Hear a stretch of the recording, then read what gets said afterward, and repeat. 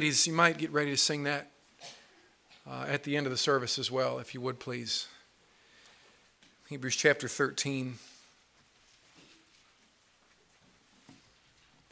I have been burdened about the service this morning in so many ways.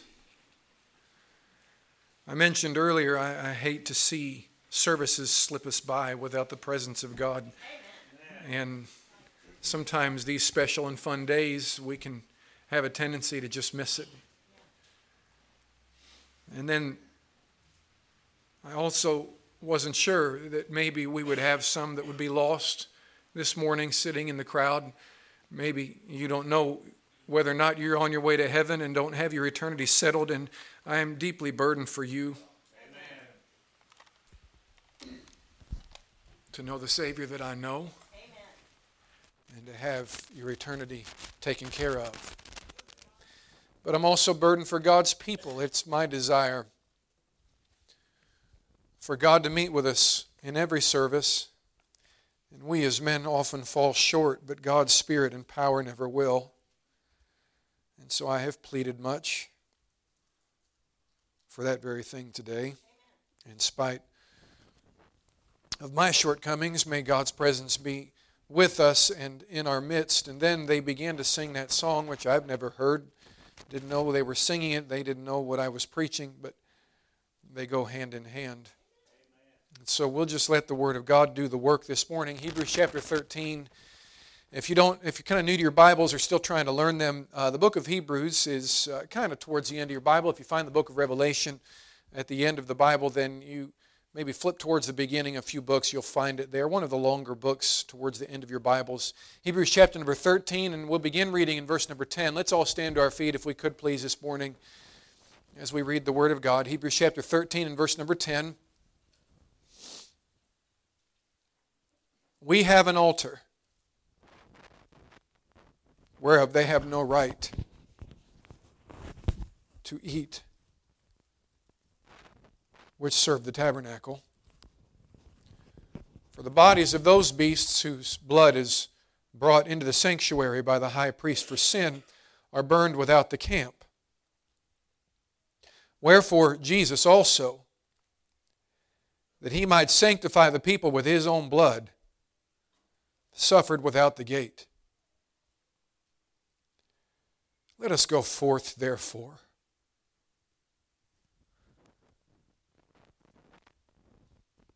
unto him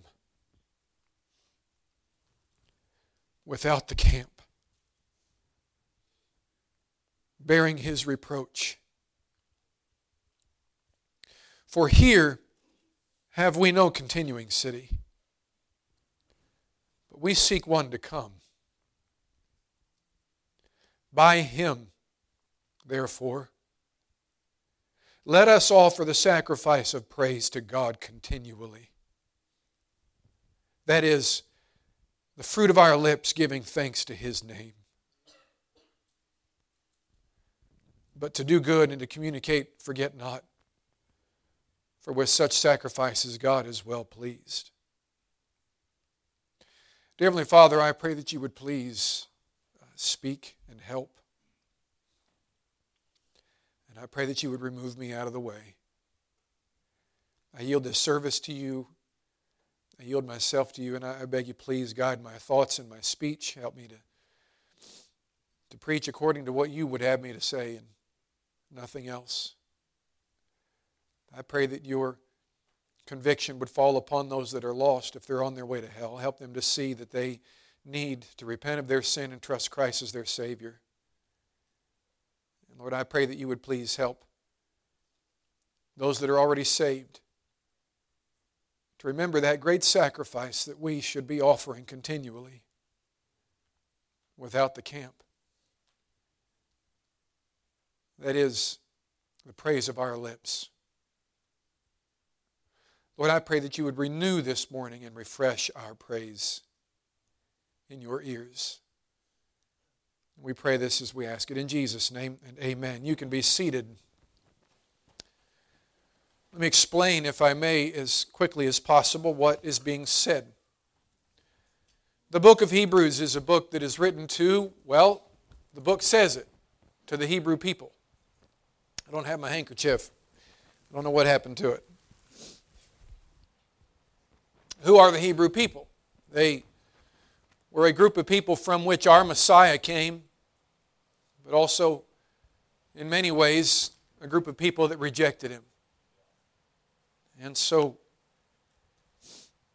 there's a book that is written by the name of the book of Hebrews that is largely a book written to those that were kind of still maybe hanging on to some of the old Hebrew traditions and trying to connect that with salvation instead of believing in Jesus Christ the Messiah. So this book, by the inspiration of the Holy Spirit of God, is used to separate the two between the Old Testament traditions and that of how the sacrifice of Jesus Christ was the only one that was needed for man's sin.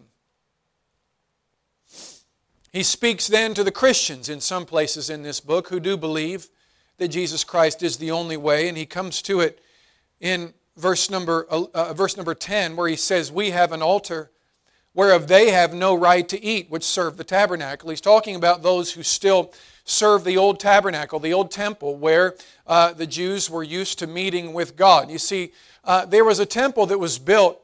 David desired for it to be built, but God wouldn't allow him to do it, and so he allowed his son Solomon to build a temple for God. Now God said, "Look, I don't dwell with man. There is no part of the earth that can contain me. I have created all of the heavens and all of the earth, and you cannot keep me inside of a building." But he said, "I will, if you want to build a place that is in honor of my name, I will meet with you there."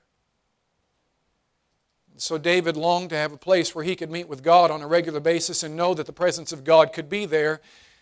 And so he desired to build a temple. But God said, "You've been a bloody man, a man of war. I cannot allow you to build my temple." But he says, "I'll allow your son Solomon to do it." And so David lays up everything in store. He gets all the goods together, all the precious metals and the silver and the gold, and he tries to bring all the great cedars of Lebanon, and he gets all of the materials together, if you will, for those of you that work in the construction field. He brings all the materials together, makes his trip to the International Home Depot and brings everything to the place where they can then be ready to build it when it's time to build it. And so David passes off the scene and leaves all the materials there for his son. Solomon then picks up those pieces of materials that his father had left to build the temple for God, and he then adds to them and builds a great temple to the Lord. That was a place where people would go to meet with God. It was a place where the Holy of Holies was, that secret place where God's presence would come down and receive the atonement sacrifice and yet again be willing to atone the sins of Israel that only the high priest could enter into. But see, something happened when Jesus Christ died on the cross of Calvary. That place that was once built where only the high priest could go in to be in the presence of God on behalf of the people. Now, when Jesus Christ offered Himself a perfect sacrifice upon the cross of Calvary, when He did so and His blood was applied to the mercy seat, and He, before that, cried, "It is finished," what He was saying was that the final atonement, the only thing that would ever be required for all of the sins of mankind, past, present, and future, was now finished and complete, and God's wrath had now been appeased, and that because of what He had done, everything was now finished. Nothing else needed to be accomplished in order for man to be saved. It was done, it was covered, it was over. And so at that point, the Bible then says that when Jesus cried out, that then the veil in the temple that separated man from God, where only the high priest could go in and meet with God on behalf of mankind, now that veil was rent in twain, and there was no longer a dividing place where man like you and me could not be in the presence of God. You see, because then at that point, the Bible tells us that God would send His Spirit into all of our hearts, and that we could be in constant communion and fellowship with God Himself. And that we are now the temple of the Holy Ghost. I cannot understand all of that or how it all works, but I believe it, And then we come to Hebrews chapter number 13, and the Bible tells us that we have an altar. We have an altar. What does that mean? Well, see, there was an altar that existed at one point where only the high priest could go and he could sprinkle the atoning blood upon the mercy seat. And if God saw fit, He would send His presence to accept that atonement. You see, it was an altar that only some would ever be able to see. Only the high priest could lay eyes on it. And still, he had to do it with great fear and great humility. Only the high priest had access to that altar. You and me didn't. He went on behalf of us. But you see, in verse number 10, the Bible says, we have an altar whereof they have no right to eat, which serve the tabernacle. Now what he's saying is that there comes a time where Jesus Christ, when all of this is accomplished and it's finished, now we have access to God. But unfortunately, there were many in the Hebrew nation that did not believe that Jesus Christ was the Son of God, and so they continued to try to sacrifice and go to that altar. Are you with me? But they didn't need to go there anymore. Because it was finished. They just needed to believe that Jesus Christ was the Son of God and put their faith in Him, and they could have access to God the Father. But they weren't doing that. There were some that were continuing to go to the Old Testament altar. Are you with me? Is this making sense at all? I hope so. There were some that were still going to the Old Testament altar. They were still trying to go to that place and perform those sacrifices and so on and so forth. And God said, but you don't have to do that anymore. And He says, we have an altar whereof they have no right to eat, which serve the tabernacle. He says, look, they don't have a right to come to this altar because they're trying to make things right by the old ways. So they have not been given permission to come to me. They don't have any right to come to me because they're not coming by the right way. Amen. But He says, we have an altar that they don't have. What's He talking about? He says in verse number 11, for the bodies of those beasts whose blood is brought into the sanctuary by the high priest for sin are burned without the camp. Now, the blood that was brought to the altar, you see the bodies of those beasts that had been slain for the atonement offering. The bodies of those animals that were being used for that purpose, they were then taken outside of the camp and they were burned. Is everybody with me? All right, so verse number 12, wherefore Jesus also, that He might sanctify the people with His own blood, suffered without the gate. And it's a picture where Jesus suffered and died for our sins is a picture of how He made Himself accessible to all, that it didn't happen behind closed doors, that He did it for all mankind. Verse number 13, let us go forth therefore unto Him without the camp, bearing His reproach, for here have we no continuing city, but we seek one to come. By Him, therefore, let us offer the sacrifice. Now wait a minute, I thought we didn't need to sacrifice anymore, you see, because it was all finished on the day that Jesus Christ shed His blood for our sins, right? Yes, that is true. There is no more need for a sacrifice for sins. No more need for a sacrifice for sins. You don't have to take any animals to the temple anymore. None of us have to journey to Jerusalem to go to that place anymore. That's not required of us anymore. But we have an altar. Not the one that was once in the Holy of Holies. Not the one that only the high priest could approach to. But we have an altar. What is that altar? It's the altar of our hearts. That the Bible says in verse number 15, by Him therefore, let us offer the sacrifice of praise to God what? Do you see verse number 15? By Him therefore, let us offer the sacrifice of praise to God what? We have an altar.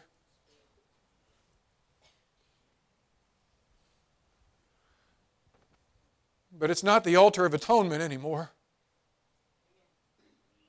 It's the altar of praise.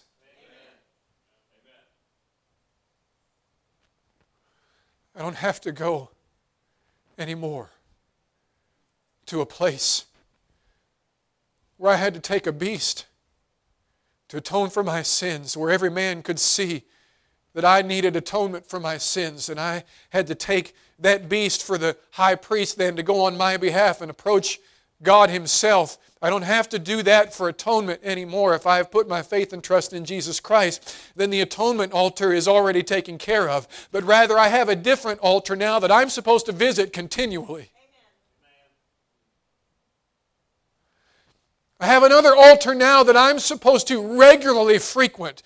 Some place that I'm supposed to go on a regular basis, that only me and God can be there together, just like as if it was the high priest going before the old altar. Now I get to go before this new altar, and I get to appear there as the high priest did at one point. Now I get to be there, and this new altar has nothing to do with atonement. It has everything to do with my praise. It is a place that God says that we are supposed to be continually. And the Bible says that is the fruit of our lips, giving thanks to His name. Whew.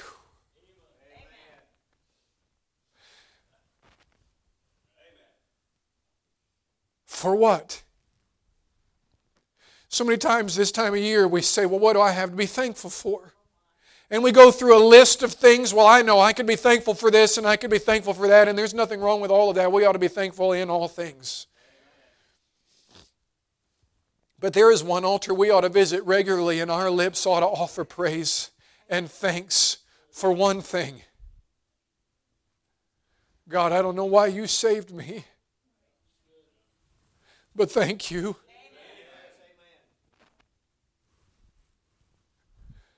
I certainly wasn't worthy of it. Thank You. I certainly didn't earn it. Thank You.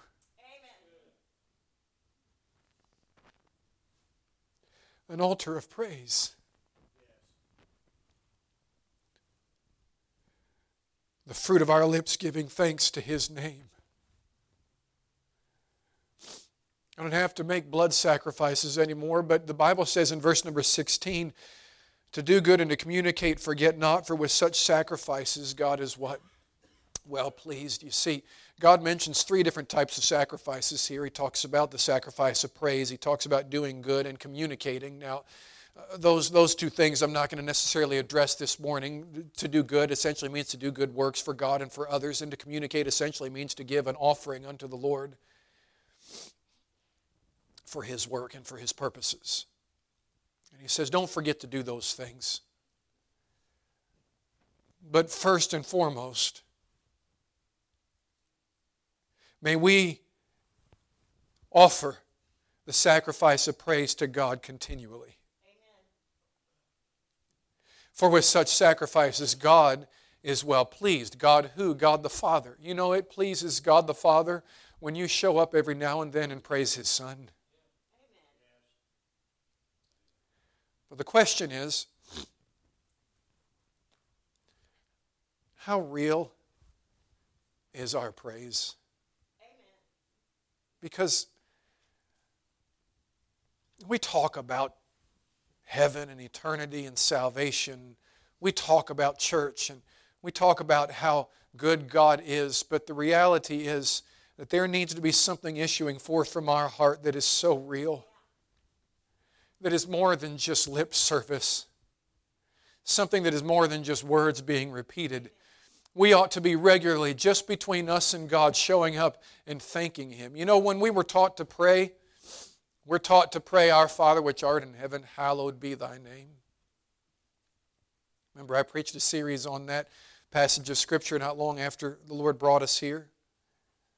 Hallowed be thy name. Our prayer should always start with praise.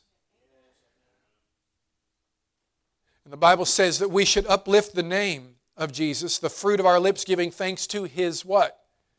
To His what? To His name, right? And then when the Bible says when we pray that we should pray, hallowed be thy what? Be thy name. Why is the name so important?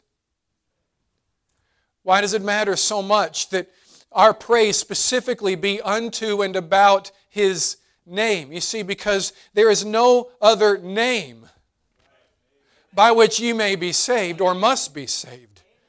That it is at the name of Jesus that every knee shall bow and every tongue shall confess that Jesus Christ is Lord. It's at the name of Jesus that that's going to happen. Now, I know I've referenced this before, but the name of Jesus is so powerful and so holy and so worthy of glory and honor and praise that when we are all in the right mindset and when Jesus Christ Himself is here and when we hear His name proclaimed for the first time when He steps out to take and establish His throne on this earth, the name of Jesus will be so precious and so wonderful and so powerful that every knee and every tongue shall confess. Listen, every knee shall bow and every tongue shall confess. In other words, it will be so powerful, the name of Jesus, that even those that are lost will know that the name of Jesus is the name that we are all saved by and that He is the one that we should be bowing to.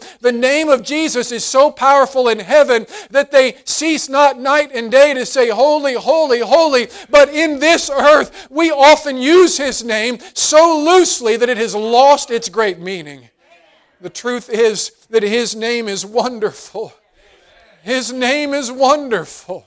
His name is powerful. His name is glorious. There is no other name. When we hear the name of Jesus, it ought to cause our hearts to rejoice. When we hear the name of Jesus, it ought to be above every other name. I love to hear the name of my wife. When somebody says my wife's name, it rejoices my heart most of the time.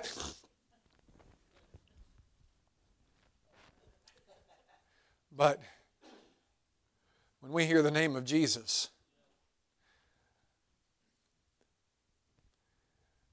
there will be a day when no knee will be able to stand any longer at the name of Jesus. You see, there's something powerful about the name of Jesus, and God the Father loves to hear His Son's name proclaimed and loves to hear His Son's name thanked and praised. The Bible says, by Him, therefore, by Jesus Christ, let us offer the sacrifice of praise to God continually. That is the fruit of our lips, giving thanks to His name. We give thanks for a whole lot of things, but how often have we truly knelt before God out of the sincerity of our heart and given thanks to Him for His name? For the power of Jesus Christ and His saving blood. You see, the Bible says, ye also as lively stones are built up a spiritual house, an holy priesthood, to offer up spiritual sacrifices acceptable to God by Jesus Christ. We're to offer up spiritual sacrifices, and the Bible says we're supposed to do it continually. And the one we're supposed to offer up the most is a sacrifice of praise to His name. Unto you, therefore, which believe, He is precious. But unto them which be disobedient, the stone which the builders disallowed, the same is made the head of the corner, and a stone of stumbling, and a rock of offense, even to them which stumble at the word, being disobedient. But ye are a chosen generation, a royal priesthood, an holy nation, a peculiar people, that ye should show forth the praises of Him who hath called you out of darkness into His marvelous light. As priests unto God, we are told in multiple places in the Scriptures to offer sacrifices of praise to Him. The Bible says we should do it by Him, which means in order for this to mean anything to you, you need to be one of His children. You need to be saved by Him. If you're sitting here this morning and you hear me talking about praising the name of Jesus and you think, well, I mean, that's all good and I know we ought to do those kind of things, but it doesn't mean anything to you. It might be that you are lost and on your way to hell. Because it's impossible to give praise and thanks to somebody you haven't been saved by. My parents are meaningful to me because I know the sacrifices that they've made for me. Now, I know you all love my dad and you love my mom and my siblings, and when they come here, you're so kind to them and we have fun together, and I know you care for them, but you don't love them the way that I love them. And as much as I care for and appreciate you and your family, your parents don't mean the same to me that they do to you.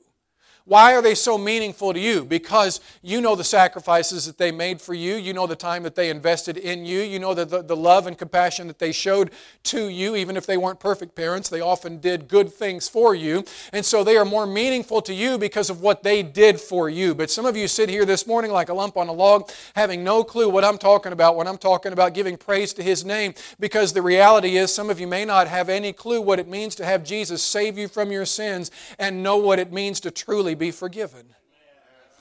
He's meaningful to me because He saved me. And I wonder if you sit here this morning and you're not sure that you're on your way to heaven. Can I tell you that you could have the Savior today just like I did back in December of 1991, and you could have your eternity settled, and you could have a home in heaven, and you could one day also, actually today, be thankful to be able to praise His name. But you know, it's important for us to understand why we're able to give our praise. The Bible says, by Him, therefore, let us offer the sacrifice of praise. In order for you to be able to do it, first of all, you need to be by Him. You need to be saved by Him. You need to be forgiven by Him. And if you are saved by Him and forgiven by Him, then we ought to renew and refresh our praise. If it's gotten a little old and a little stagnant, then can I remind you, the only reason why you can give that praise is because of Him, and He is worthy to give praise to. And we ought to, on a regular basis, continually offer praise to God. That is the fruit of our lips, giving thanks to His name. But if there's anything we ought to be thankful for on a day where we're thinking about Thanksgiving, it ought to be that every person in this room reminds themselves that it is by Him that we have any reason to give thanks.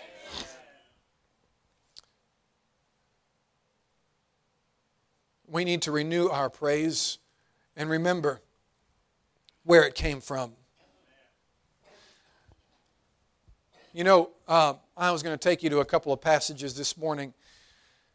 I'm not sure if it's what the Lord would have us to do. I may just stay here.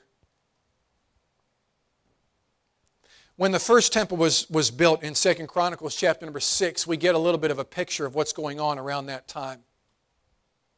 Solomon stands before the people and he recounts a little bit of Israel's history. The temple is completed, and he stands before the people in order to dedicate it to God. And what does he do in that moment? If you go back and read 2 Chronicles 6 and some other places where this account is given in the Old Testament, because it's in a couple of different places, you'll see that one of the first things that Solomon does is that he reminds the people where they came from. He reminds them where they came from. Now listen, if your praise is getting a little old and if it's getting a little bit hard to really find something to be thankful for, I think it's good for us every now and then to go back as Solomon did. And he reminded the people, he said, remember when you were back there in Egypt?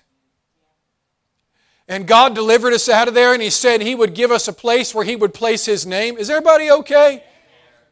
He reminds them of where they came from. He reminds them of the captivity that they were once in. He reminds them of Egypt, where they were once delivered from. And then He reminds them, remember when you asked for a king and God gave you a king, but then He gave you a king after His own heart, and that was my father David. And then remember how He said that He would build a temple where His name could be placed. Remember all of those things. He reminds them of where they came from, what they didn't have and what they have now. And often when we're struggling to truly have honest praise to God in our hearts, it's because we have not remembered where we came from. And as we heard that song here just a few moments ago, the song talked about our past and the person that we were before we were saved. And sometimes when our praise gets old, it's really important for us to go back and remind ourselves, this is who I was before He saved me. This is where I came from. You know, it might be old to you, But let me tell you where I came from. I came from a family of gambling, smoking, drinking, cussing, partying, people that didn't want anything to do with God or His house. They respected God, they feared God, but they never came into His church. I came from a heritage of family members that came from the hills of Tennessee and Arkansas, that found themselves in Indiana, godless and without any hope in this world. I came from a group of people that were always cussing at each other and screaming at each other, families that were broken constantly. I came from a lineage of people that divorce was always a topic of conversation. That's where I came from.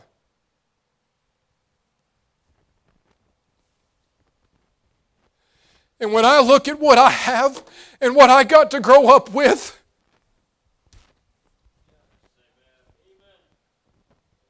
God changed it all. And man, does that refresh my praise every now and then when I remember where I came from.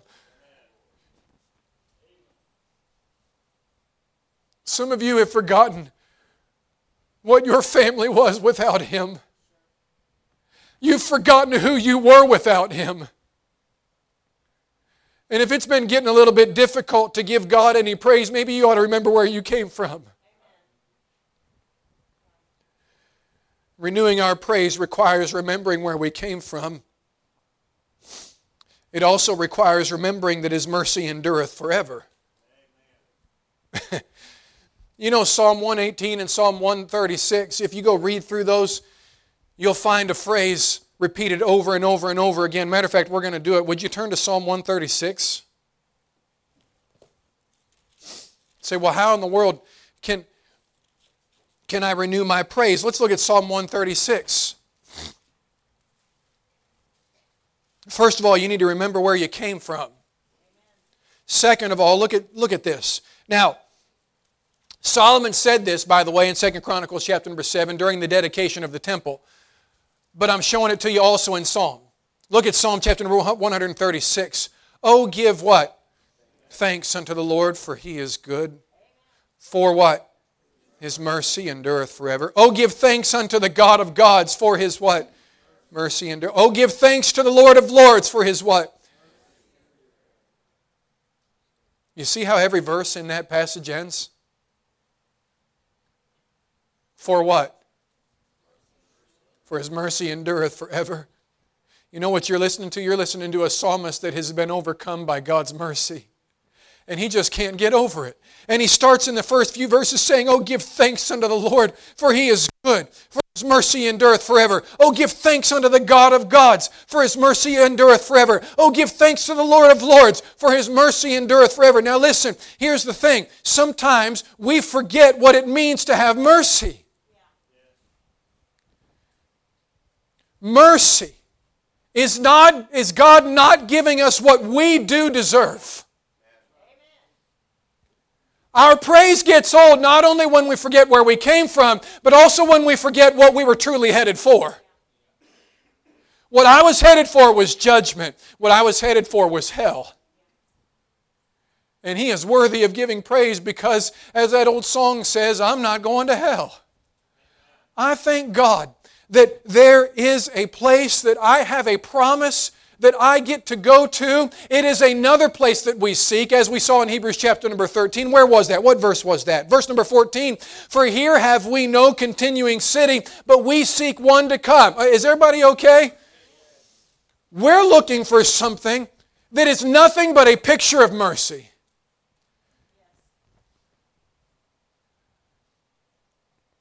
Where God could cast me into hell, but because of His Son, His mercy will endure forever and ever and ever and ever and ever. It'll never end. There will never be a time in heaven where I'll ever have to fear that God the Father might cast me back into hell because His mercy endureth forever. But you see, the word forever doesn't just mean in the future. It also means now. It also means the present. It also means the past. And if you look over the course of your life, the reality is you'll see so many things that God's mercy has been used in your life for, and you'll see so many things today that He is still being merciful to you for. The reality is that we ought to offer continually the sacrifices of praise from our lips because of His continuing, everlasting mercy. Renewing our praise requires remembering where you came from. Secondly, it requires remembering His mercy endureth forever. And lastly, it requires remembering the Savior Himself. And I've already preached that point. His precious name. That one that in spite of who I was, decided that I was still worth saving. You ever just think about your Savior every now and then? You ever wonder what He looks like? When you pray, do you imagine an image, a face? Sometimes it's the images of pictures that have inhabited our houses and artists that have tried to render what Jesus may have looked like. Can I clarify something? There were no cameras back then, and Jesus never sat down for a mural. We don't know what He looked like. And most of the paintings that came out of the Renaissance period were thousands of years after He was alive. Well, 1500 or so. Whatever that. When was the Renaissance period? I don't know. Anyway, point is, they didn't see Him. They didn't know what He looked like. Just imagine. And a lot of them painted Him looking like a sissy, because the Bible says, doth not even nature itself teach you, it is a shame for a man to have long hair. It always amazes me that Jesus always has long hair in these paintings. They forgot a part of the book of Corinthians when they painted those.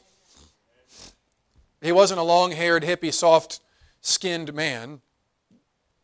I believe he was actually pretty common. If you study your Bibles, I believe he didn't stand out in the crowd. He could have been easily missed, but it was by the miracles that were performed that people knew He was the Son of God. Anyway, that's a little rabbit trail. But you ever try to picture Jesus? We get some glimpses of Him every now and then in the Bible, but they're hard to understand. You ever try to comprehend what John the Revelator saw in Revelation chapter 1 when he saw Jesus? I don't understand it. It doesn't make sense. The way he describes it, it just doesn't quite make sense to me. I don't know what He looks like. But I know I get to talk to Him. And that He is my mediator.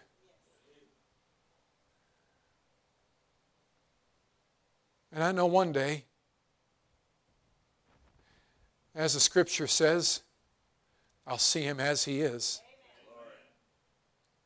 And I don't know what that's going to look like, but I guarantee it's going to be glorious. I can't wait to see my Savior face to face. And if you're having a hard time praising God for anything, or maybe just having a genuine heart of praise, you may not know what He looks like, but you sure do know what He's done for you. And one of these days, you might just imagine what it's going to be like one of these days when we all see Him for the first time. And that cloud, that veil that is over our eyes where we look through a glass darkly and we have a hard time understanding and comprehending all things, it'll all be removed and we'll see the very Son of God face to face as He appears in the clouds and calls us up into heaven. You see, what I'm saying this morning is there needs to be a renewal of continual praise. Amen. Would you look at it with me again in verse number 15 of Hebrews chapter 13, and we'll be done.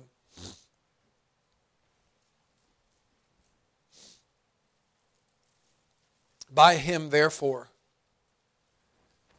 let us offer the sacrifice of praise to God. How often? That is the fruit of our lips giving thanks to His name. Dear Heavenly Father, I pray that you would please renew our praise.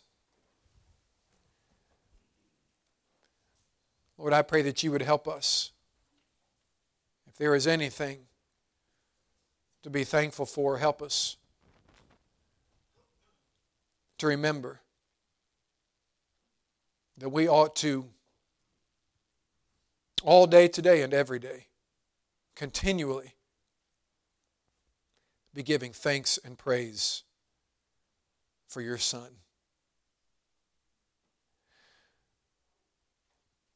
With heads bowed and eyes closed, nobody looking around, how many would say, "Preacher, if I were to die today,